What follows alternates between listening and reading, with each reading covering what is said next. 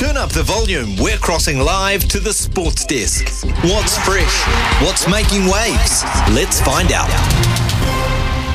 Yes, indeed. The Sports Desk is brought to you through Polaris. Special offers are now on at your local Polaris dealers. Those side-by-sides are amazing. Get a free roof, windscreen, rear panel, wiper kit and tow hitch valued at around $5,000. And that's just on the Polaris Ranger 1000. There are many more, so inquire about them. Louis, this morning, what have we got up for grabs? Well, let's go to the rags and let's see what they're saying.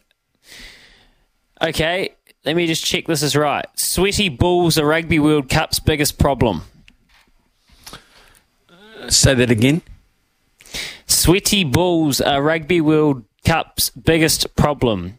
The heat and humidity in France is creating handling problems for the rugby players with the rugby balls. The Gilberts becoming extremely slippery, akin to a bar of soap. What? So that is, we're actually using that as an excuse for handling. Yes.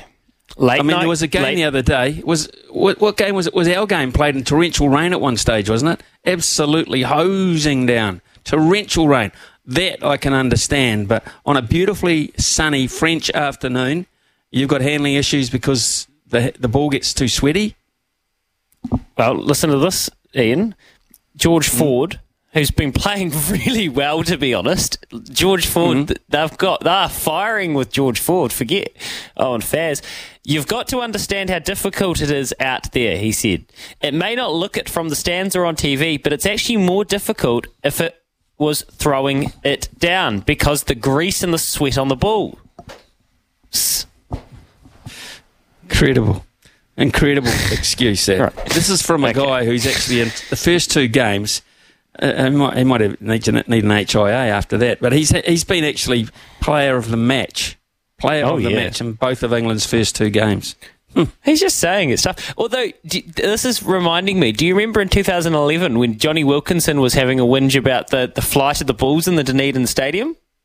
You reckon that there was some aerodynamics not quite right with the way the 2011. I swear it was Johnny Wilkinson that was doing it. So it's something about English first fives. I don't know. Okay. I've got something else for you, which is a little bit. Yep. Well, actually, I've got two things. Do this quickly. This is probably more interesting. Ryan Fox, BMW. This is golf is a bizarre game, right? These are his records at the BMW Championship. 2017. Tied 101st. 2018, tied 43rd. 2019, tied 97. 2020, tied 20. 2021, tie 63. 2022, withdraw. 2023, win. Staggering. That is. I mean, it's not like you go there with a rich vein of history to draw back on, is it? And fond memories of the course. In fact, yes, you're right. I think he fell over tripped over his own barbecue or something of that nature last time when he had to pull out. Had a leg injury as a result of that. It is staggering a difference. I mean, it's credible. And listening, I thought Marcus Warehouse this morning was fantastic, just detailing how much work goes into Ryan Fox. Last one for you, Smithy. Something occurred to me when Jacob Spoonley was talking this morning, and you guys were debriefing the Harry Kane-less Tottenham Hotspurs. Have you heard of the Ewing theory? No. Is that from Dallas? Is that where it goes back to the TV program Dallas with the Ewings, the Ewing family at South Fork? No. Okay.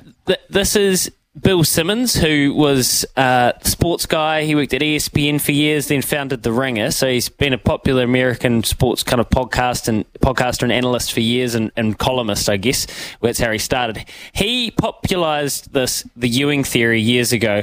It's simple as a star athlete that receives a large amount of media attention, fan interest, money, but crucially never leads their teams to any meaningful success. They then leave their team via injury or transfer, and their team exceeds expectations without the player. It was all based around Patrick Ewing, the Knicks, Georgetown. Okay? They had this theory, and he's referenced it in squillions of podcasts. It's just all dawned on me. Harry Kane, they're sending the Ewing Theory Committee to London, and they're looking at Tottenham very closely. Really? They have to be. I like that. I like it.